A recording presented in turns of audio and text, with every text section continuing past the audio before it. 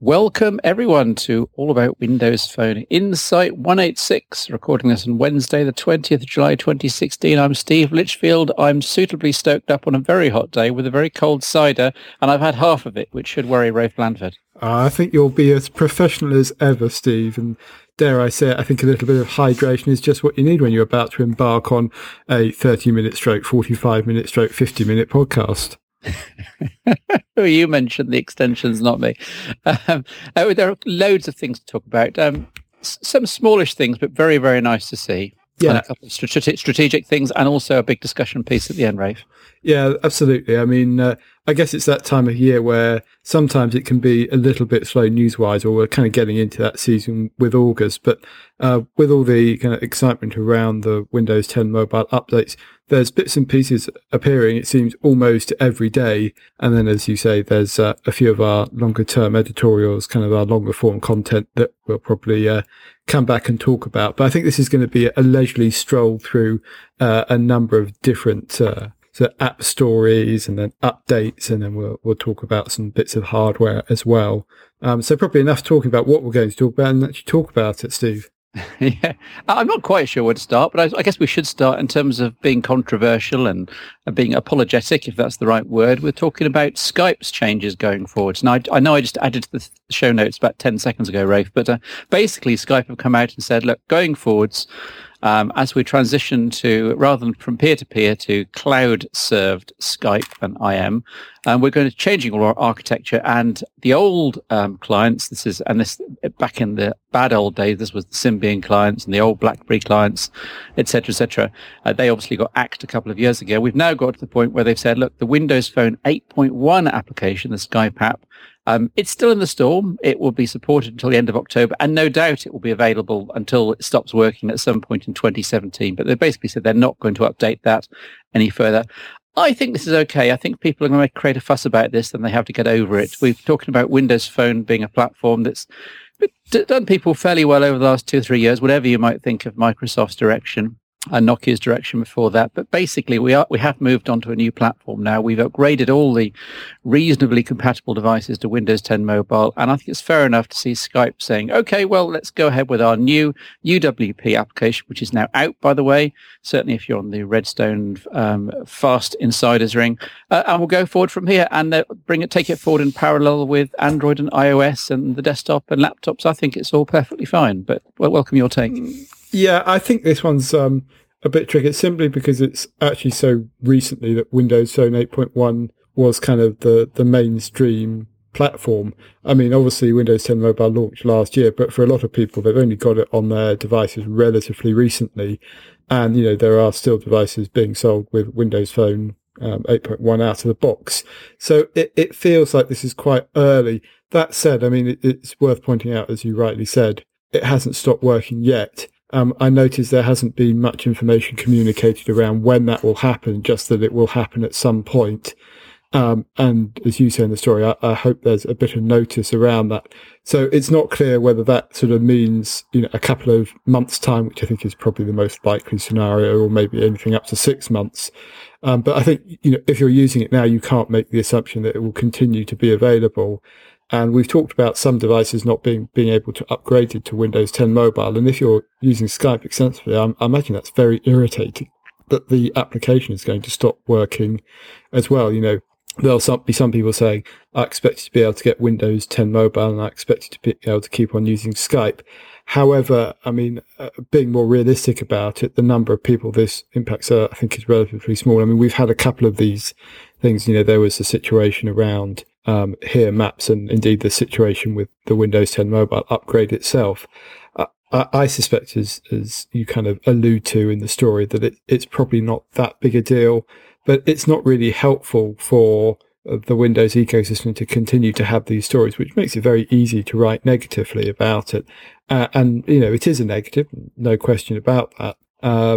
That said, we're in this new environment where Windows 10 Mobile is kind of the new thing. It's what people expect to be running on devices. And frankly, for any of the devices that are, basically 2 years old or newer in terms of their announcement dates, you will have Windows 10 Mobile on, or at least the possibility of doing so, and therefore can get Skype on it. I do know there's a strong subset of users out there who are choosing to remain with Windows Phone 8.1 basically because they prefer the style and the conventions there. And we've commented on this before, that actually in some ways Windows 10 Mobile is a more complex platform or operating system, and certainly in the way it presents its user experience. I think that's a fair comment. Windows Phone always kind of was tarred with the brush that it was a smartphone operating or masquerading as a feature phone, but actually that was the reason some people liked it, that very simplicity of the live tiles and the sort of less fuss around the whole app situation. But I think you have to recognise that is a minority viewpoint, and so I probably do come around to your way of thinking that it's easy to make a storm in a teacup out of this. I suspect it's a little bigger than a teacup, though, especially for those people who are directly impacted by this. For all of those of us who are on Windows 10 Mobile, it's kind of not a big deal. But Skype is one of Microsoft's core products, and so it's not great that it's no longer supported on a platform that, frankly, was only kind of retired from frontline service a few months ago. Yeah, but just thinking about the devices which are affected by this, we're talking about the Lumia 920, 925, 1020, 720. All the devices we'll be probably talking about in our discussion point at the end of this podcast. The devices with the Snapdragon S4 processors, 2012 to 2013. So we're looking at 4-year-old, 3-year-old devices. The very newest of them, I think, is the 1020 at 2013. So surely, someone's got a 3-year-old smartphone in this day and age. They have to think, okay, well, 3 years is quite a good life, with some things are going to start to break from here on in. I think you're right. The only thing I'd point out that the replacement cycle average in the UK for smartphones is creeping up. It's gone up from about 21 months, 18 months ago, and it's now around 24 months. So most people do keep their phones for 2 years. It's not that much of a stretch to imagine that people are keeping them for 3 years. I think at that point they probably should think about upgrading, because they will get a significantly better experience. But that, all I'm perhaps suggesting is that there is a minority out there. And I say there's also that minority who might be on one of the more recent devices but have chosen not to upgrade for to Windows 10 Mobile for whatever reason.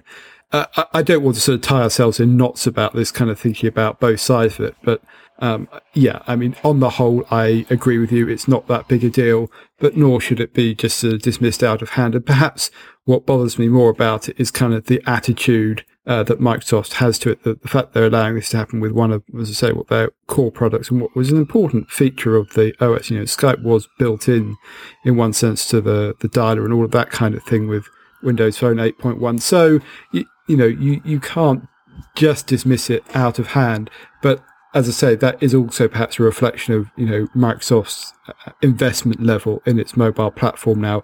I personally don't think this would have happened if they, would continue to try to make it as a consumer platform. But as I've said many times on the podcast, we know that it's not happening, and you kind of have to live with that new reality. Yeah, I do wonder. This Skype Universal Windows Platform app is currently available for fast-ring insiders on Redstone, but I do wonder whether that will be quietly rolled out to people who choose to stay on Threshold for whatever reason, rather than upgrade to this anniversary update. And that includes, of course, the 920, aforementioned list of devices with the older processors, which can still upgrade for the next few weeks to Windows 10 Mobile Threshold build. And indeed, I've got several devices here which are on that. And then in principle, you can still carry on running the Skype UWP for years to come. I wonder whether the new UWP does need some hooks into Redstone, and that's kind of my gut feeling, but we just don't know at this stage, so just watch this space. We don't know, and it's worth watching. I think the other thing we should say here is we're quite rightly accused sometimes of being very mobile-centric in our thinking.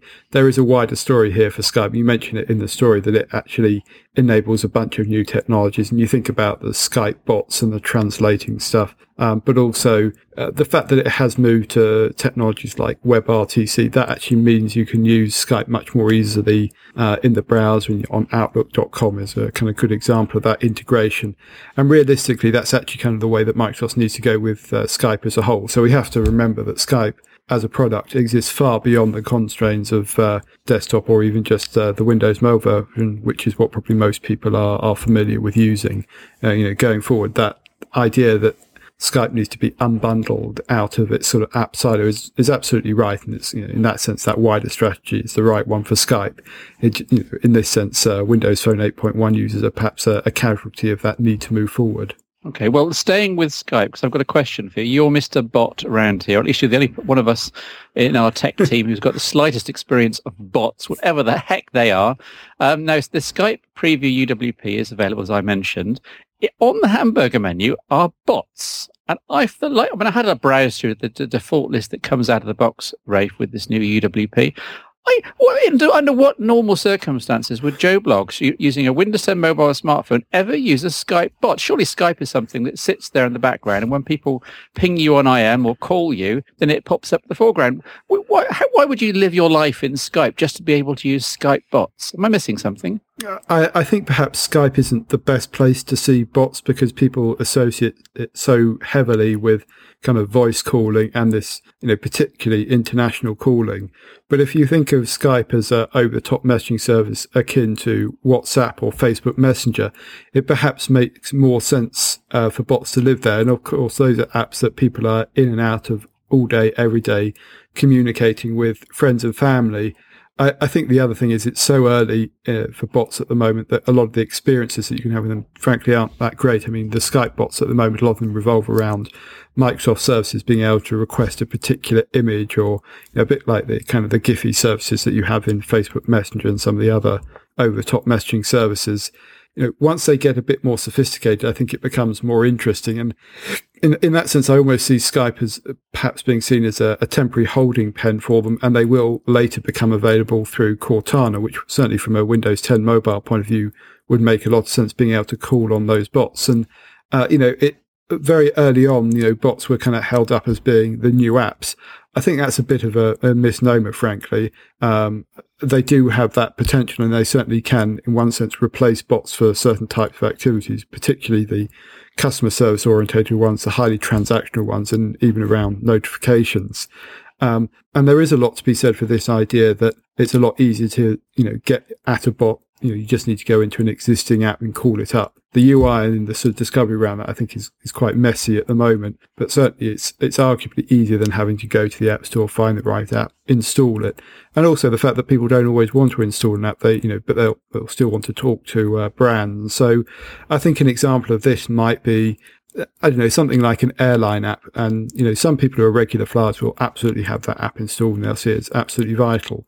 If you're flying an airline for the first time or just as a one-off, you might choose to communicate with the bot and say, either I want to check in that way, or I want you to notify me if there are any delays or some status. Or if you're waiting for someone flying in, that would be another reason you might use that sort of thing.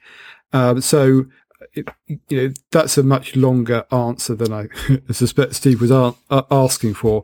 But I think the real thing there is actually Skype perhaps isn't the natural habitat of bots because of people's expectation around what it's used for.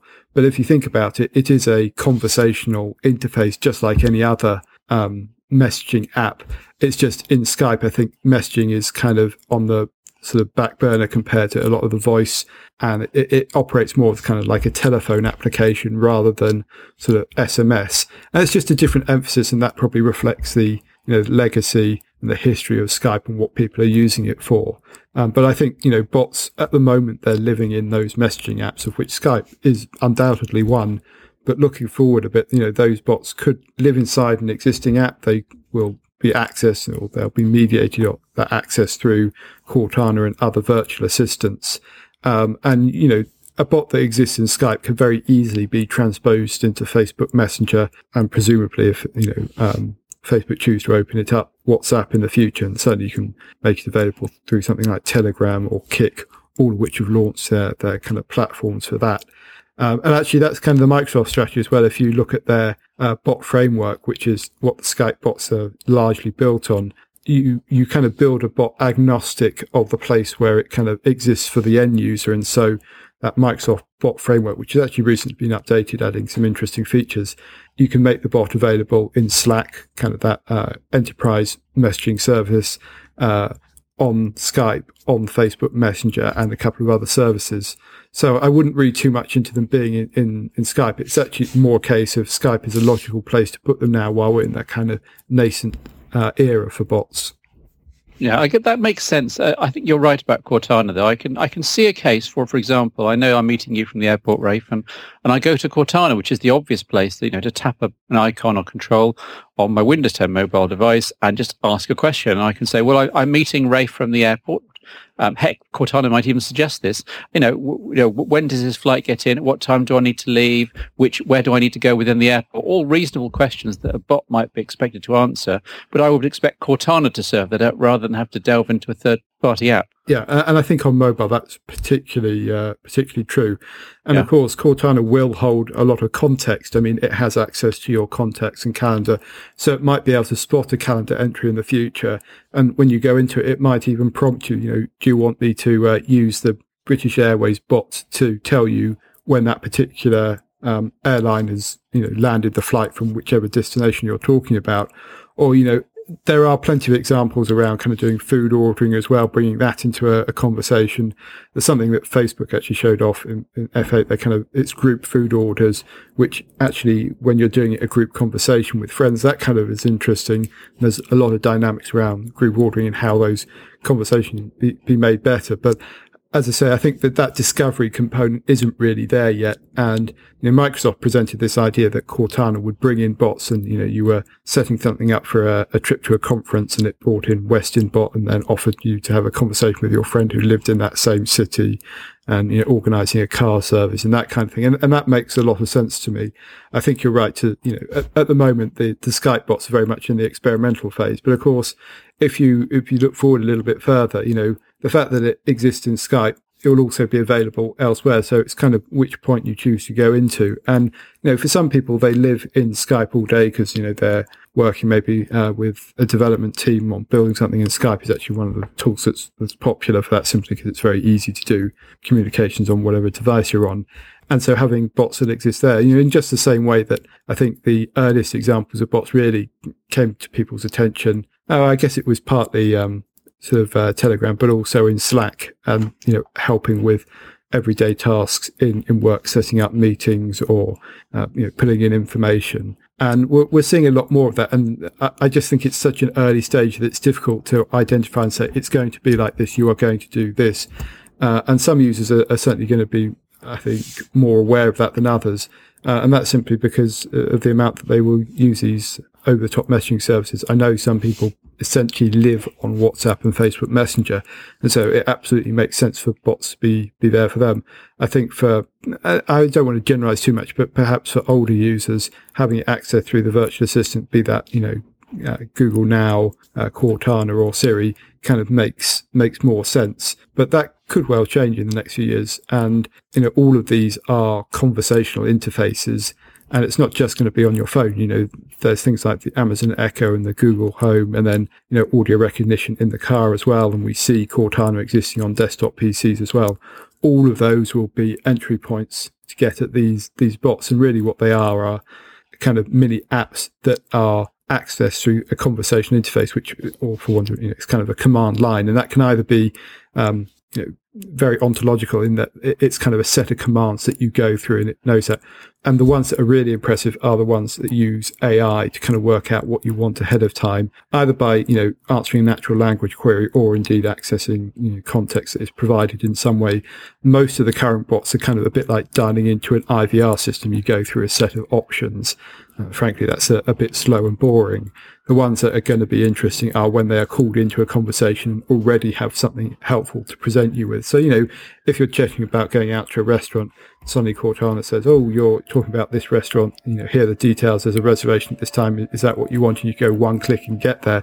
That makes a lot of sense rather than, say, going into the Open Table app and finding that restaurant and making the booking. So, as I say, there's still, to me, it feels like a lot to go on in this space, and it's overhyped, unquestionably, at the moment. But I actually see kind of bots as a much wider kind of area around these conversational interfaces, where we'll start to see these apps and these services that already exist, and you can access through the app or web, will just become available on more endpoints, of which, the messaging apps will be one, the virtual assistants will be another, the smart speakers in the home, etc., etc., etc.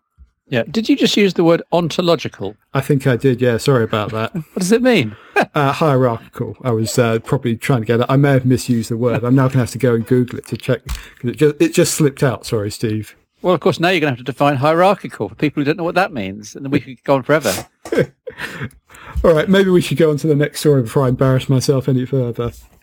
I do have a theory about the Windows 10 software development team. I think they've basically finished fixing all the big bugs that they've been plagued with, and now onto the little features which many of us have been asking for months, and they've been basically putting off because they've got bigger fish to fry. But now they're getting round to them. So, for example, we have Outlook Calendar's live tile. It now shows up to 3 events after 2 years now, I think, of living with a single event on our live tiles. We now have up to 3 events, which is it's a big deal, really. If you've got 3 lunch plus 2 meetings or something, now all 3 of them show up in your live tile, which I think is a big deal. I can't believe it's taken them so long to implement, but well done to the Microsoft team. And along the same lines, Windows 10 camera has gained Panorama mode, something we've been asking for years. So again, it's something that seems like presumably a little feature to Microsoft, which is really, really prized by the enthusiasts in our community. And I'm kind of on a bit of a high, Rafe, today. What with these two? These 2 items have made my day.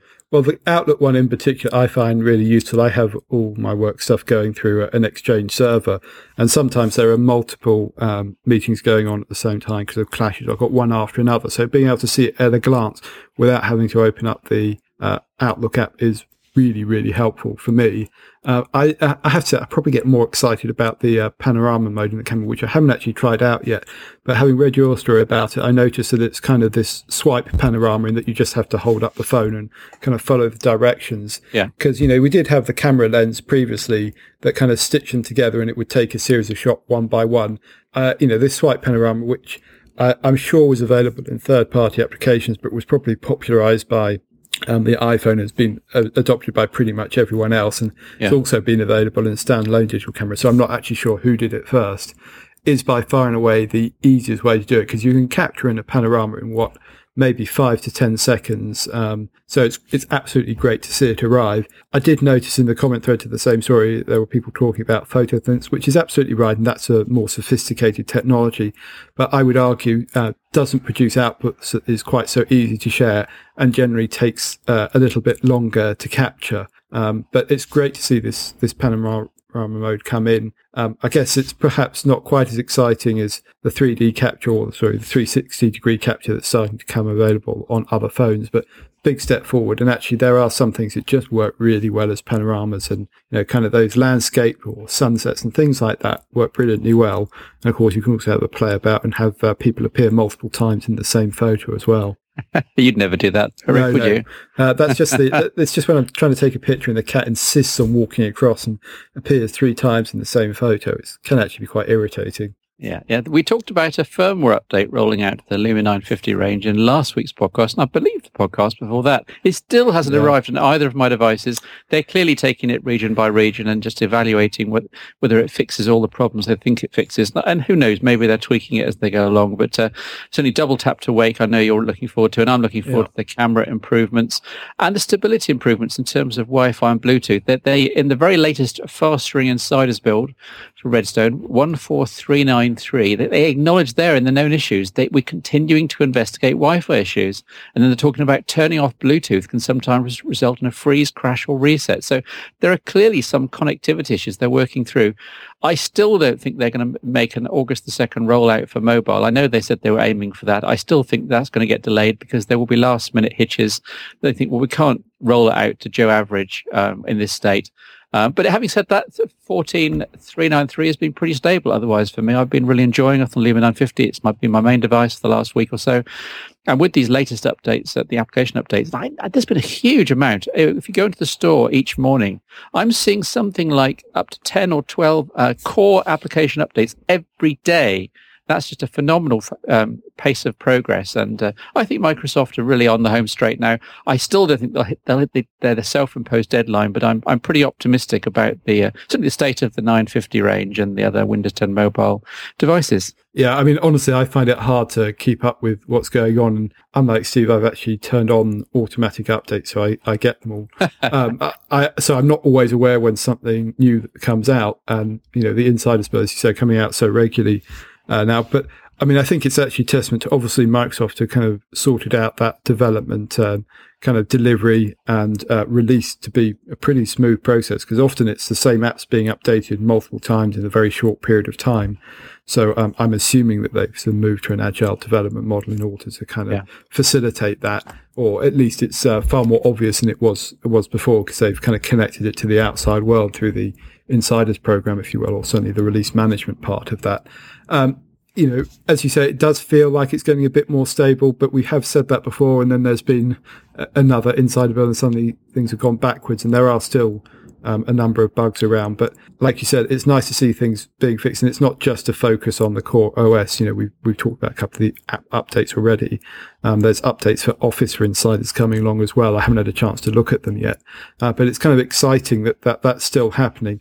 But like you say, with 12 days or 13 days effectively to go until this sort of anniversary update, go back to what we said last week, it'll be available on one device or for a couple of phones, but certainly not in a widespread way. And that's a good thing, because, if you want to get access to it, you can go onto the Insider program and you'll be getting these updates one after another. And actually the pace of it is really quite impressive. Yeah, and those firmware updates, the reason they take so long to roll out firmware updates is because they're low levels code, and if they go wrong, then they can brick a phone, and that's really serious. That's right. And if they were to release that worldwide and brick 50 million phones, that might be a bit of a problem. So that's why these things do take time. So as Rafe says, expect a slightly slower update of rollout for Redstone as well. But what's interesting there, Steve, I mean, you mentioned the firmware update.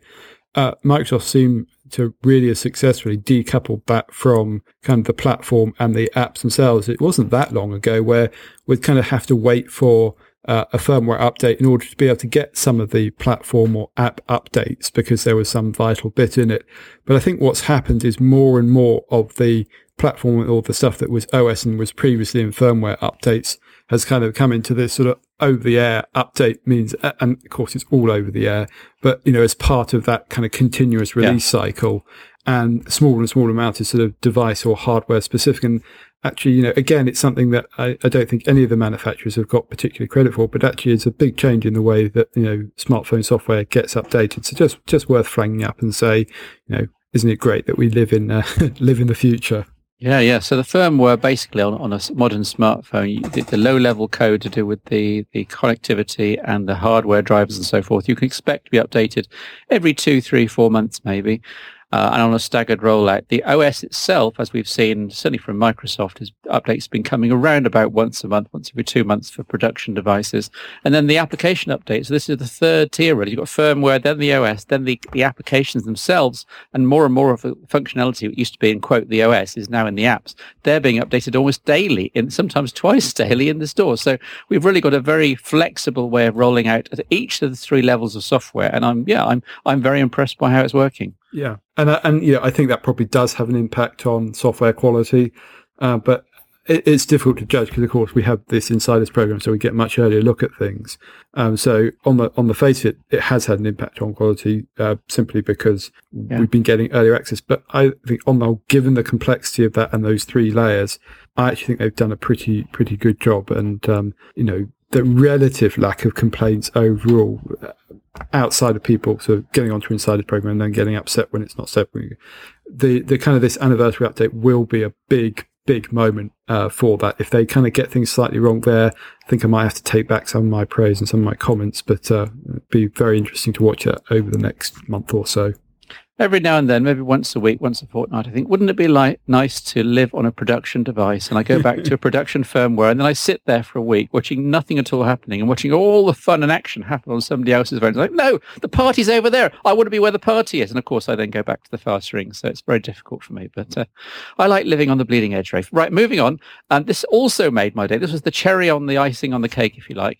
I found Google Plus works very well with Windows 10 Mobile now. Who knew? Google has basically upgraded its mobile site. It's very HTML5 heavy, very dynamic. It's basically an application living on the web, and it's very responsive. I'm sure you can try it in the coming week. Basically, if you go to plus.google.com on a Windows 10 mobile device with the latest version of Edge, i.e. Redstone, and then it will offer you the chance to meet the new Google Plus, basically upgrading you from showing you the old Google Plus mobile website, which was very basic but kind of worked, but it was clunky, into a new, fully all singing, all dancing, quite literally, HTML5 website. So you tap on Let's Go, and basically you're then using the same interface, the same UI, the same conventions as if you're using a native Google Plus app for Android or iOS, which I think is really impressive. It's a bit of a processor hog, and my 950 was getting quite warm while running it. So obviously there's a lot of client-side processing going on to make this UI happen. But in terms of, making Google Plus accessible to someone who's not on a Google platform, and let's face it, Google never liked Microsoft's platform, I think this is kind of a step forward for me. And it's transformed really the way I can think, well, okay, maybe I can make a break from Google devices, because I've got one of my favorite Google services now on Windows 10 Mobile.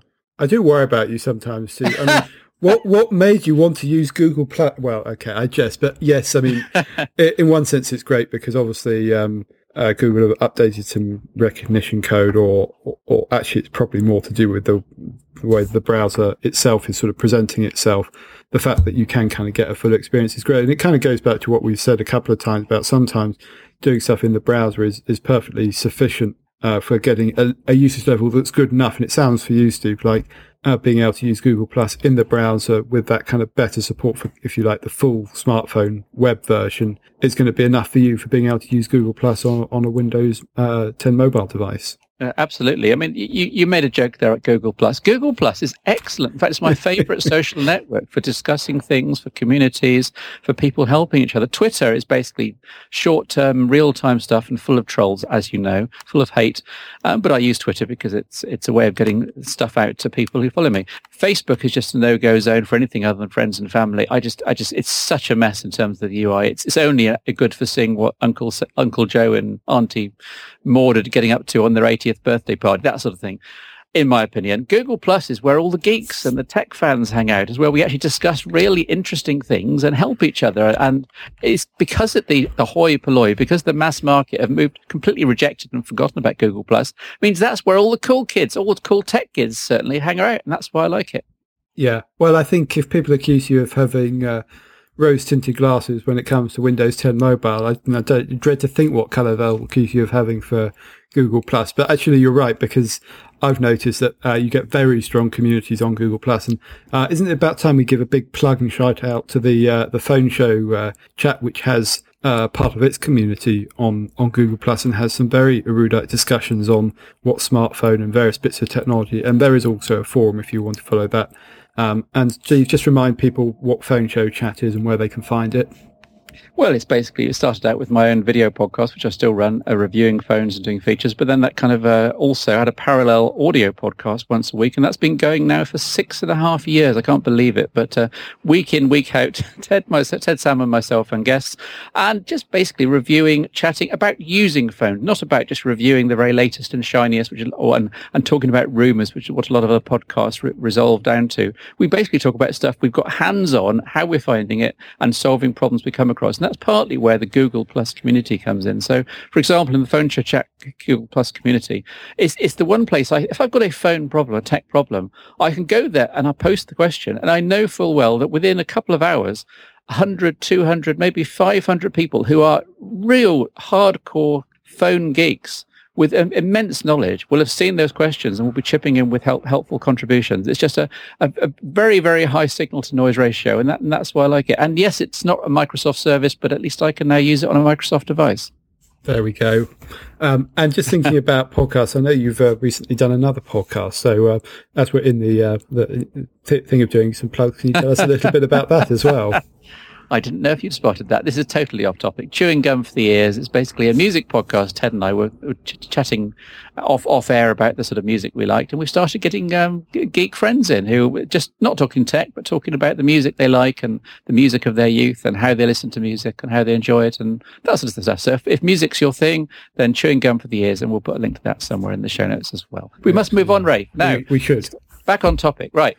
This is linking over to a rival of ours in a way, really. Windows Central, the big American side, of course. They've managed to get hands on the Acer Liquid Jade Primo. Now, we've asked for one via PR in this country, but Acer don't seem terribly interested. So I'm happy, in this case, to link across to the video and the thoughts of Daniel and the team at Windows Central. And in particular, some of the negatives. I mean, when this was launched, Rafe, I know you've had hands on at the various shows. This was kind of up with the Joneses. It was certainly competitive with the Lumia 950, or it seemed to be at the time. It was fully Continuum enabled, and this was, an early glimpse at what Continuum could do. But it's now been something like 9 months since it was launched, and we've now got the very first devices coming onto the market for sale. It's not cheap. There's no NFC, which I think is unforgivable in 2016 for a flagship. Daniel said the buttons were a bit weird. The brightness is basically broken in terms of software, the auto brightness. The camera is nothing special. The screen accuracy was off. The smart cover is like you got with the old HTC devices. It basically works and turns the screen on when you open the cover. But then with the cover on, you can't put the phone in the Continuum dock. We have to take the cover off, and it's all a bit of a mess. So there's lots of negatives and a very meh sort of feel to this Acer Liquid Jade Primo. I have to say, Rafe, I was enthusiastic last September. Right now, I'm just not feeling it at all. Yeah, I think when you see a write-up like that, you can't help but think that. I mean, as you say, I saw this device several times, including this kind of box version, which has a monitor and keyboard and mouse in it, and the dock and everything else. In Barcelona, I was quite taken by the idea of it. But, when I talked to them about it, it's early hardware, so you can't really judge too much about it. And yes, it was a bit plasticky, but, like, frankly, a lot of the new phones you see these days. But it's really disappointing they appeared not to move that on at all. And I have to admit, I didn't see at the time the fact it didn't have NFC in it, which seems a pretty inexcusable omission. I mean, to be fair, I'm not sure how much most people use NFC on the Windows devices, but given we're talking about a very, very small addition to the bill of materials, it seems crazy not to include it for the few times that, it does become a factor. And, to be honest, actually trying to leave it out must have been quite difficult because most of these, system on a chips and the stuff that has Bluetooth, it just comes as a package deal these days when you buy the components and all the bits and pieces. So it seems like a rather strange omission. And yeah, it's disappointing to hear that the hardware doesn't appear to have moved on. And as you rightly said in a couple of podcasts ago, the specification was interesting back when it launched, but now it's sort of a bit of an also ran. And, if you're looking to spend that amount of money, the HP Elite X3 is coming out. And, okay, even more expensive. But from what we've seen of it, very much more impressive as a device, solid design, much better quality in terms of the materials and things like that. And actually, almost, I think, having a monitor combo with the keyboard mouse doesn't seem to make a lot of sense to me because I think a lot of people will already have that or will have their own preferences about what they want to use there. And so, the dock plus phone makes more sense to me. And then if you're going to do the kind of HP approach, the laptop thing does seem quite sensible because that's an on-the-move solution. Yeah. So, Acer, it's impressive because it's kind of this glossy thing. And, when you actually see it in pictures and indeed see it in person, there's something quite nice about seeing kind of the whole box and everything that you can buy in one. And, they were playing up the idea that students might choose to buy this rather than buying a computer. But, I don't think so.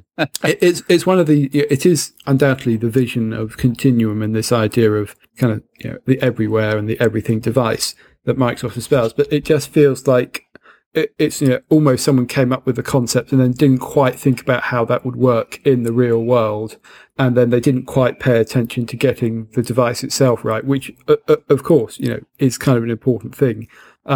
And obviously, when I saw it, the software was pretty flaky. So it makes me wonder if the hardware hasn't improved much. We've talked about this in the past with other Windows Phone and subsequently Windows 10 mobile devices. Have they kind of spent the time getting that tuning of the software right? And partly that's integration.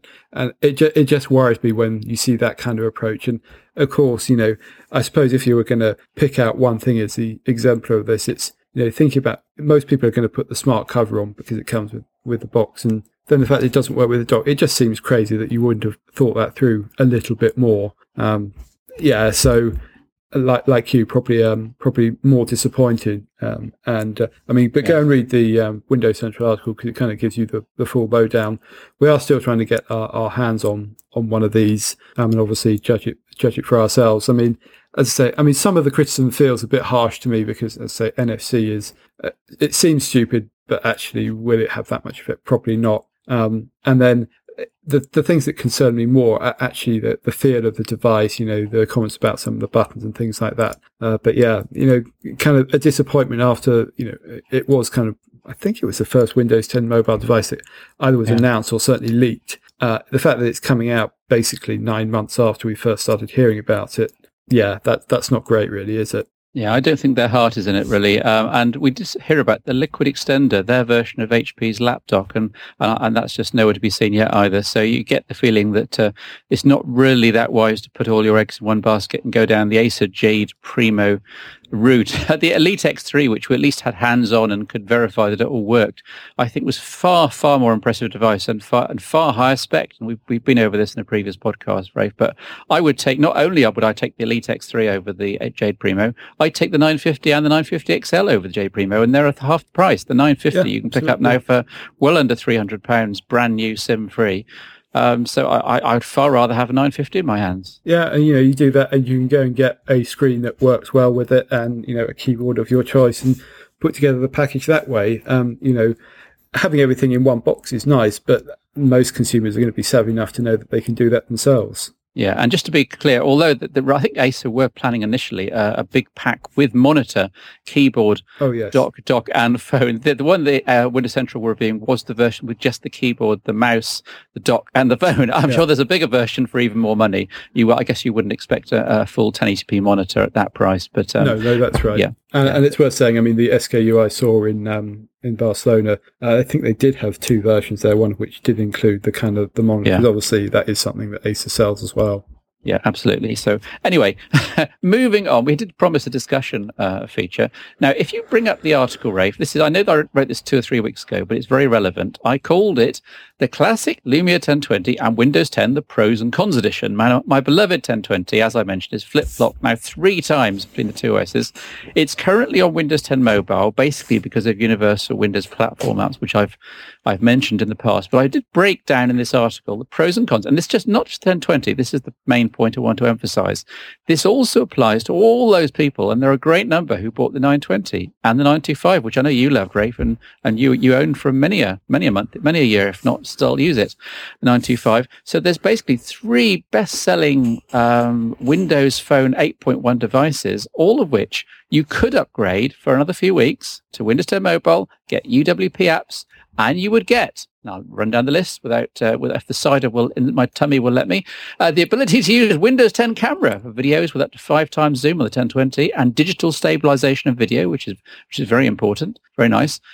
Photos, huge, having photos, Windows 10 Photos, bringing in the photos from all your devices into one central cloud-centric hole, and you can access any photo on any device. Very, very useful.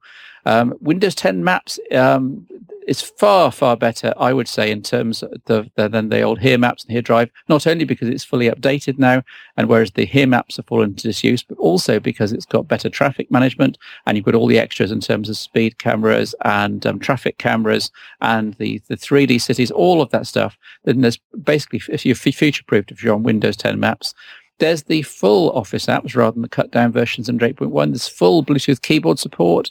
The Edge browser is much, much more compatible, as we mentioned earlier, with the Google Plus HTML5 site. The cursor nudge control on the keyboard is really useful. Better backups, more apps, future-proof apps. The UI works in landscape mode in most apps rather than just portrait. Outlook, Mail, Outlook, Calendar more fully featured. More toggles in the UI. Better settings hierarchy. More tiles on the start screen. Better UI, better text, full control over text sizes and accessibility. That's a huge list of pros, Rafe, and available right now and possibly for only a couple more weeks to the 920, 925 and 1020 owners.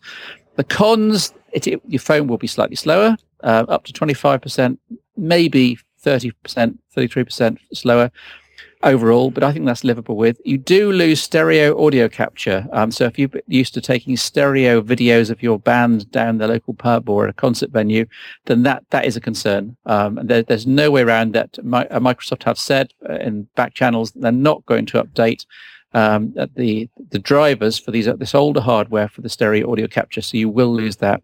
Glance screen, not quite as capable under Windows 10 Mobile, but you still get most of it. It's just you just can't get my favorite, which is the old Windows Phone weather as your peak display, where you just wave your hand over the screen and it would magically show you the weather. That always used to impress people. Battery life will be less. I expect the battery life to go down by 20-30% when you're using Windows 10 Mobile. It is a hungrier, more ambitious, more advanced OS. So what my main question to you, Rafe, is that's a very long list of pros, a shorter list of cons, but some of them might be showstoppers. And I've slightly come down on the side of Windows 10 Mobile, and I've upgraded my 1020 and my 920 again. But where do you stand on all this? How would you evaluate those two lists? I mean, I think it's tricky because, basically, I think you've got the list absolutely right. The one thing I might add is for those that care about these sort of things is they're kind of not officially supported going forward. So they've kind of left these updates available and it feels like they'll be in a little bit of no man's land. So that's kind of a factor maybe for some people. For me, it's kind of come from an entirely personal point of view. I've actually left my 1020 on Windows Phone 8.1, mainly because it is very much a secondary, well, to be quite honest, it's a one-off specialist device for me that I'm not using day to day. So I'm not quite as enamored with it as I think perhaps Steve is, who I know you still use it regularly as one of your kind of main devices. Yeah. For me, it might come out on a special occasion if I want to, do some camera capture that's, I think the 1020 will be particularly well suited for. That's probably going to happen less and less, simply because actually the leading smartphones aren't that far off where the 1020 was. But, like anyone else, have a bit of nostalgia. And it's still one of my favorite devices of all time. There's something a bit mind-blowing about the 41 megapixels and the fact it stayed current in terms of camera phone ability for so long. But, I do go back and use it and I find it incredibly slow and therefore quite irritating. And so for me personally, it was an easy decision to leave it on Windows Phone 8 because that kind of the things I cared about for it in terms of the speed of the UI and then things like the stereo audio capture and bits and pieces, it just made more sense to leave it where it was and also it kind of get the final tuned version of all the camera. And whether there is a difference there or not, I'm not quite sure, but it kind of feels like the safe thing to do. I think if it's one of your only devices, or just perhaps a backup device, then it becomes a little bit harder to make that decision. Simply because you go, actually, I want my backup device running on all those advantages you talk about in Windows 10 Mobile that are there.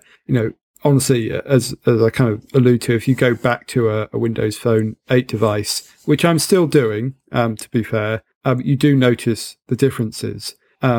And therefore, kind of that impetus to upgrade, I think, is perhaps greater. Is that a fair way of putting it? So I guess what I'm saying is it depends on how many devices you have and what you see them being used for. Yeah. Yeah, but if you've got it, let's leave the 1020 to one side because that is people may, for example, need to take stereo audio capture at a concert. But leave the 1020 aside. Say you've got a bog standard Lumia 920. It was a flagship back in 2012. Maybe you're hanging on to it because you're short of pennies.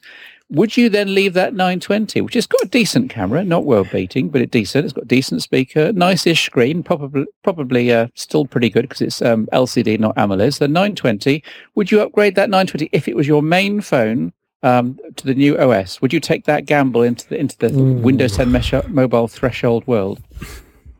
I think if I've still got a 920, I'm probably not concerned about having the latest and the greatest. And I appreciate I may be insulting some people here who, for whatever reason, haven't been able to get their hands on a more recent device. But if I care that much about having Windows 10 Mobile, I probably move to another device, and that may not be a Windows device. It may have been upgrading to an iPhone or an Android device. And so I suspect, if I'm still using a 920, I'm probably very happy with what I've got, and therefore I would be inclined to stay on Windows Phone 8. But if I live in some alternate reality where I haven't been able to get a phone upgraded since the 920, yeah, I think I probably would want to have it on Windows 10 Mobile, because there are so many advantages to doing so.